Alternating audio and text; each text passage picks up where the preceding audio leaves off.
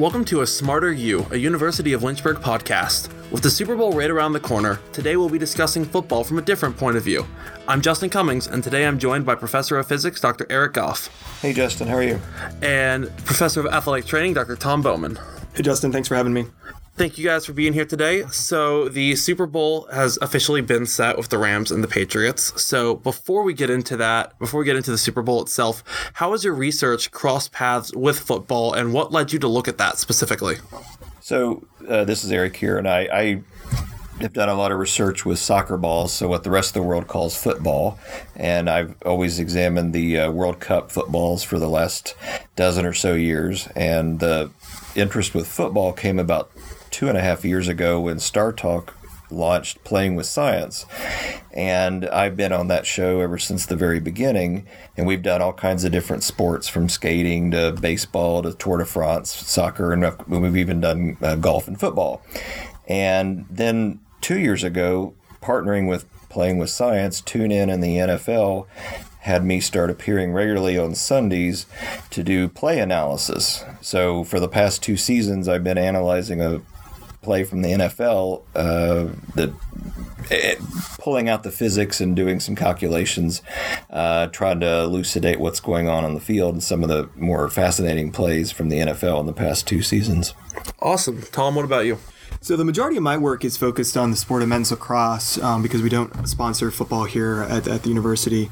But when we do work in lacrosse, we always find ourselves comparing to football because although lacrosse is the fastest growing sport in the world, football is king in America, and that is probably the most popular sport.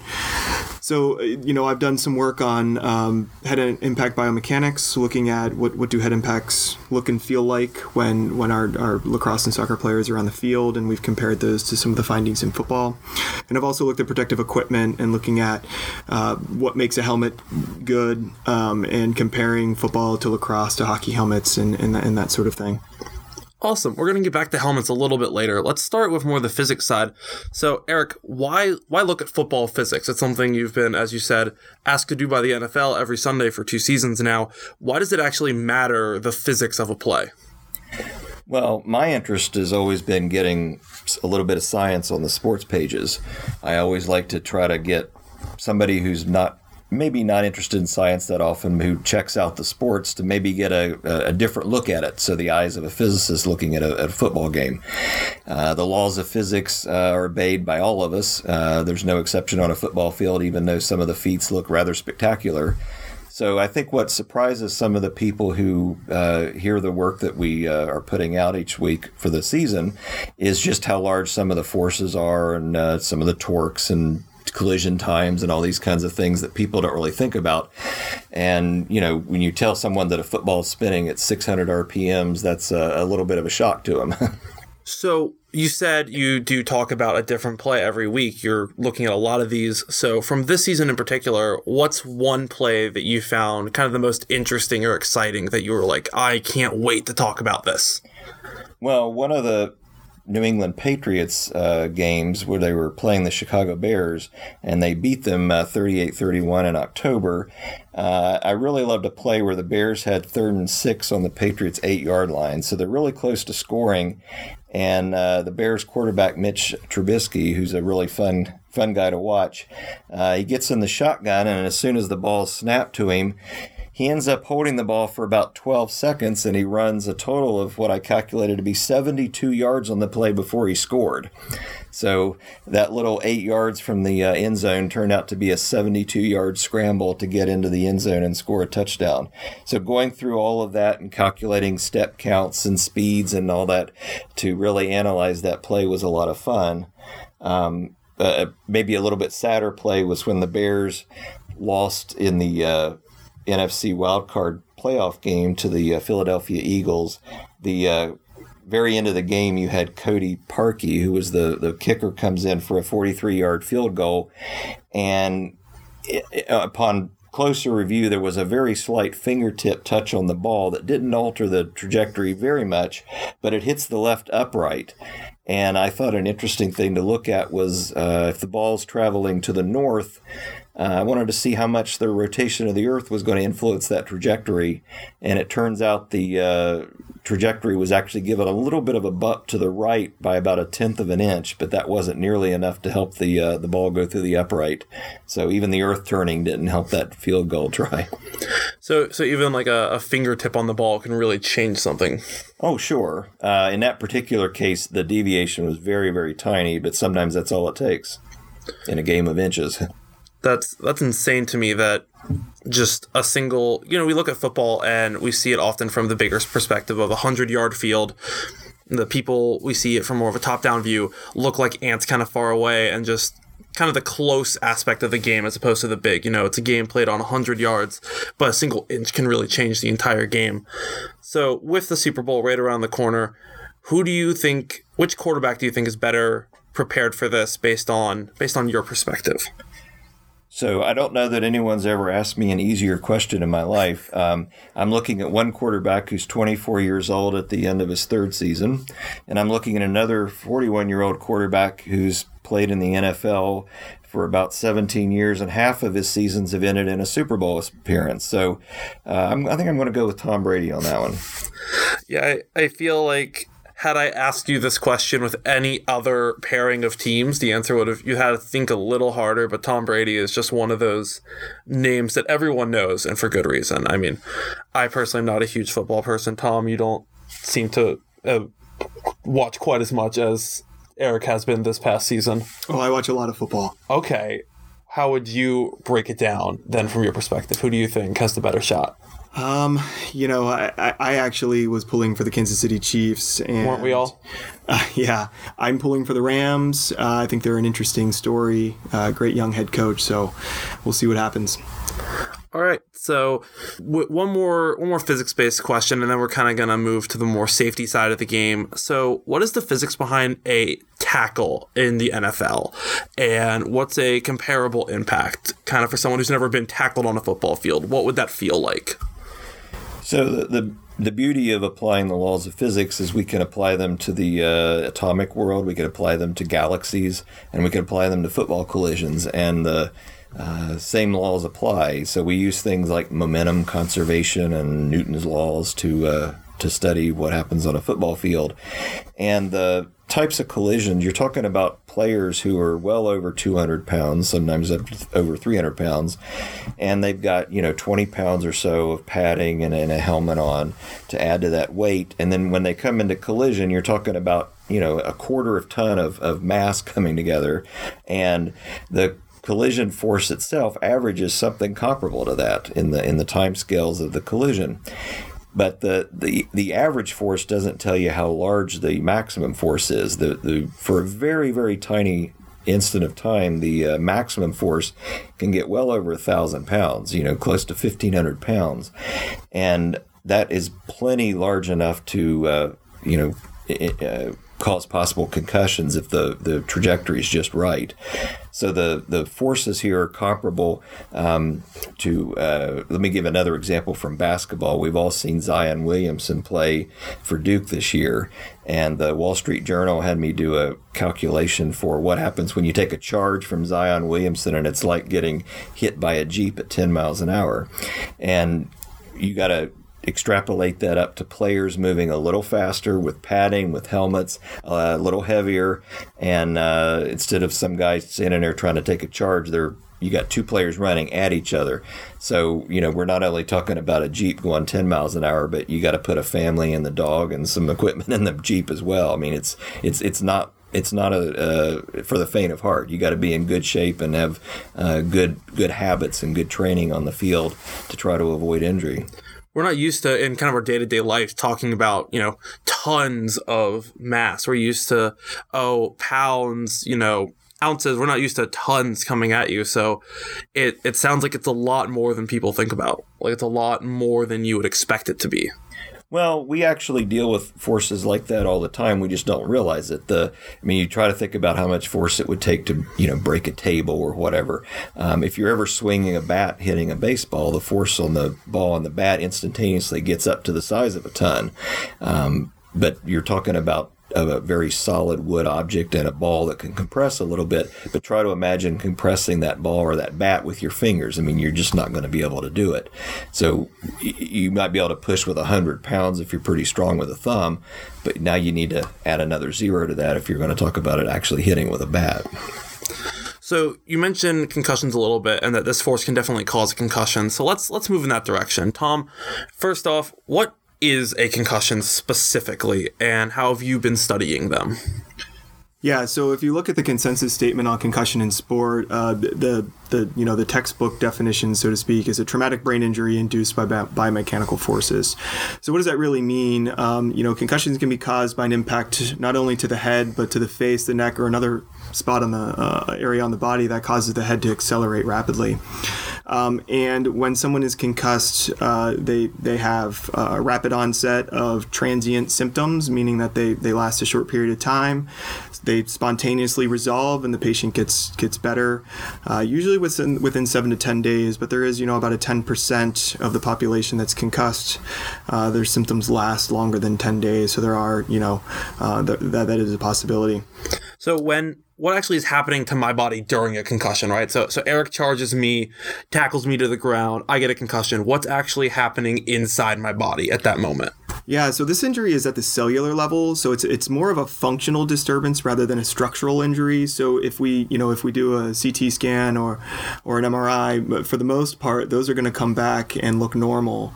So structurally, the brain looks the way it should. The only way we see this is if we do more complicated imaging, like functional MRI, where we do an MRI where we have the person doing some type of cognitive task, and then we can see the fact that their brain's working a little bit differently. And so, it's a functional disturbance. It's at the cellular level. We think that it is neuronal stretching. So neurons are brain cells, and they get stretched, and the neuron's job is to move information from one cell to the next. And when they get stretched and their myelination becomes disrupted, then the signal doesn't transfer quite as well as it would normally. That's one thought. There's also a couple thoughts about the capillary disruption in the brain being a part of it as well. All right, that sounds very unpleasant, actually. Like, that does not sound like something you want to have happen to you. So a lot of people, when they have concussions, they have a host of symptoms. They can range from cognitive based, so having trouble thinking, paying attention in class, things like that, to symptoms. They have a headache. They're sensitive to light or noise, or they feel nauseous. Some patients will have balance disturbances. They'll have trouble standing on one foot. They'll feel uneasy. And then some other folks will have ocular motor issues where they have trouble with saccades or moving their eyes quickly from one direction to the other, or near point of convergence where both of your eyes kind of look towards the center. So I've heard probably more about concussions in the last 4 or 5 years than I have in the rest of my life. And it seems like more and more people are knowing what concussions are and concerned about concussions. And obviously in a game like football where concussions can definitely happen, what is actually a helmet doing? What is the NFL helmet doing as far as preventing or lessening a concussion? So if you look back at why helmets were introduced into the game and how they are certified now, the key is helmets their purpose is to prevent skull fracture, subdural hematoma, and more life-threatening injuries. The purpose of a helmet is not to stop concussion yet. And if you think back to our conversation on how concussions occur, you can get a concussion by taking a blow to the chest if your head accelerates fast enough. So there is no helmet that will ever prevent all concussions because you don't have to be hit in the head to suffer from a concussion. But if you think about what helmets are for, the subdural hematomas and skull fractures, those are very rare in helmeted sports. We just don't see those injuries. So helmets actually do a pretty good job of what they're intended to do. I think right now there's a bigger push for helmets to work better for concussion, and there is a lot of work being done in that area now to help move that process along. So what work specifically is being done because the NFL's come under a lot of fire specifically the last few years. Are they aware of this? What are they kind of doing to push safety and to kind of protect their players as much as possible? So from a helmet standpoint, interestingly, the NFL does contract an outside a group of researchers to study their helmets, and in all NFL locker rooms there is a poster that rates every helmet on the market, and it is rank ordered. So number 1 is the best, number 2 is the second best, and on down the list. And interestingly, players are allowed to choose whatever equipment they want. The Players Association does not mandate one particular style or brand or that sort of thing. But I think we're getting closer to the NFL banning certain helmets based on how they score. I think that the scoring is probably a good thing in the sense that it's forced manufacturers to make better helmets. I do have some questions about, are we just making helmets that test better, or are we making helmets that are better for preventing injury? And there may or may not be a disconnect there. In most of the work that's being done now, they're doing reconstructions of the concussions that happen on field to better study the mechanisms and the accelerations that the brain is receiving, so that they can make helmets to better withstand the actual causes on the field. Some other things the NFL is doing, they've changed rules quite a bit, even over the last, 4 or 5 years. The kickoff is substantially different, right? Off the cuff, I'm not sure what percentage are touchbacks, but it's a lot higher than it was 4 or 5 years ago. So, they took a look and said, the kickoff is one area where a lot of injuries happen. And so they moved the spot where the kicker kicks the ball up. And now if you notice, players who on kick coverage, they have to be within 1 yard of the line of scrimmage. They can't get a running start into the kick, and so they've made that change. And then the targeting rule, and we probably see this a little bit more in the college game than we do in the professional game, but certainly it's in both. In the college game, if a player makes forcible contact to the head or neck area of an opposing player, he's disqualified from that game. It's a tough rule, and I understand people who don't like it, from a sense of, it's a very fast-paced sport, and making split-second decisions is really, really hard on defensive players. But the reality is, the player safety should be the number one priority. Absolutely. So this question goes to both of you. So based on your own research and kind of your fields of study, what do you think is going to be different about football in, say, 5 years? You've already talked about how in the last 5 years it's changed. What do you think is going to happen in the next 5? Let's start with Tom this time. Yeah, so I didn't talk much about some of the work that we're doing here. So we are involved in a clinical trial at the moment studying recovery from concussion, and the study is called Active Rehab. It's a joint effort. The principal investigators are at the University of North Carolina at Chapel Hill and the Medical College of Wisconsin out in Madison. And essentially what we are doing is looking at concussed patients, and currently the recovery trajectory is rest until they feel better, and then once they feel better, we slowly start introducing activity back into their day. And what we're doing with this particular study is we're treating the patient individually before they become symptom-free. So, for example, if somebody has a headache, maybe we'll do some massage to help ease their headaches, or if they're having balance disturbances, we'll do some balance drills to help improve their balance while they're still recovering before they return back to play. And so, I think that this is promising. We don't know which one is better, straight rest or some type of active rehabilitation. We hope to have some better answers here in the next couple years. This is the first randomized control trial done on this, but there is some anecdotal evidence to suggest that people are going to recover faster. So I think that's one thing. Another thing that is interesting when you think about football and how it might look in 5 years, I think the helmets will definitely change. Visus is a company out of Seattle that makes kind of a much different helmet compared to the other ones on the market.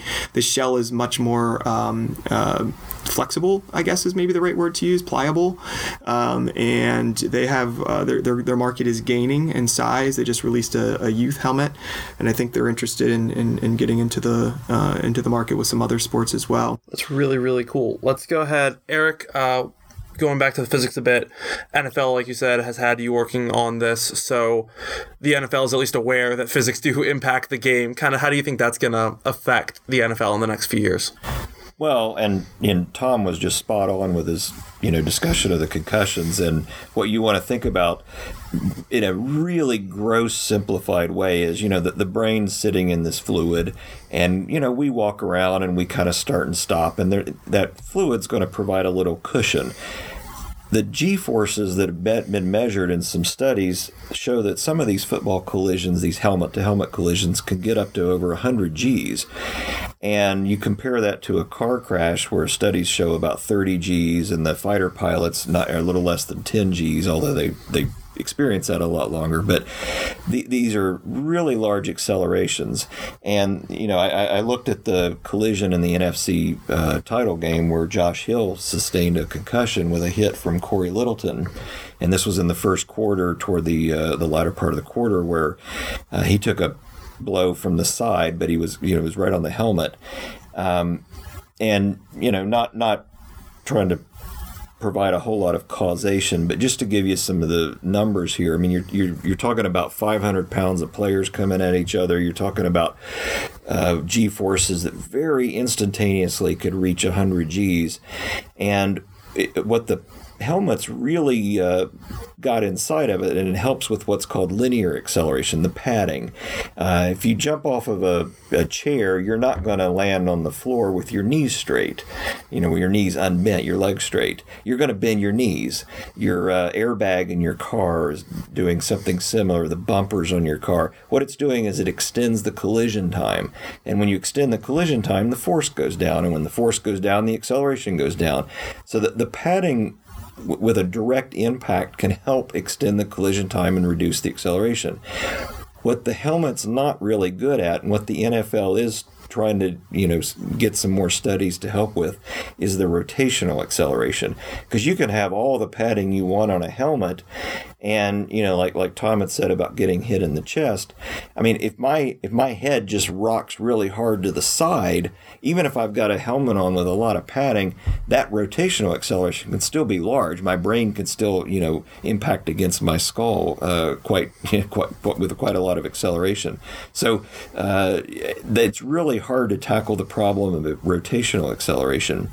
And as far as the future, I think the NFL is going to try to work on that problem. But if you start looking down at lower ranks, a lot of schools, high schools and stuff, are giving up football.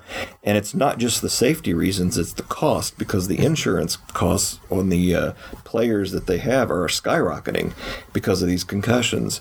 So a lot of them are actually finding it too expensive, not even just from the equipment point of view, but from the insurance premiums are getting really high, that high schools are dropping football for that reason. That's really interesting. So it definitely seems like football is going to be in a different place in 5 years. Well, thank you guys both for joining me today. It's been a pleasure having you, and I think we will see you all next time. Bye. Thank you. Bye-bye.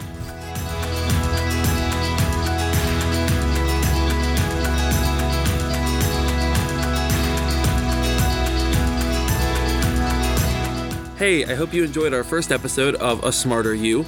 We want to know what you think of this episode and get your recommendations for future topics to cover. Send us your feedback by emailing ucm@lynchburg.edu with the subject line podcast. For more information, visit www.lynchburg.edu/podcast.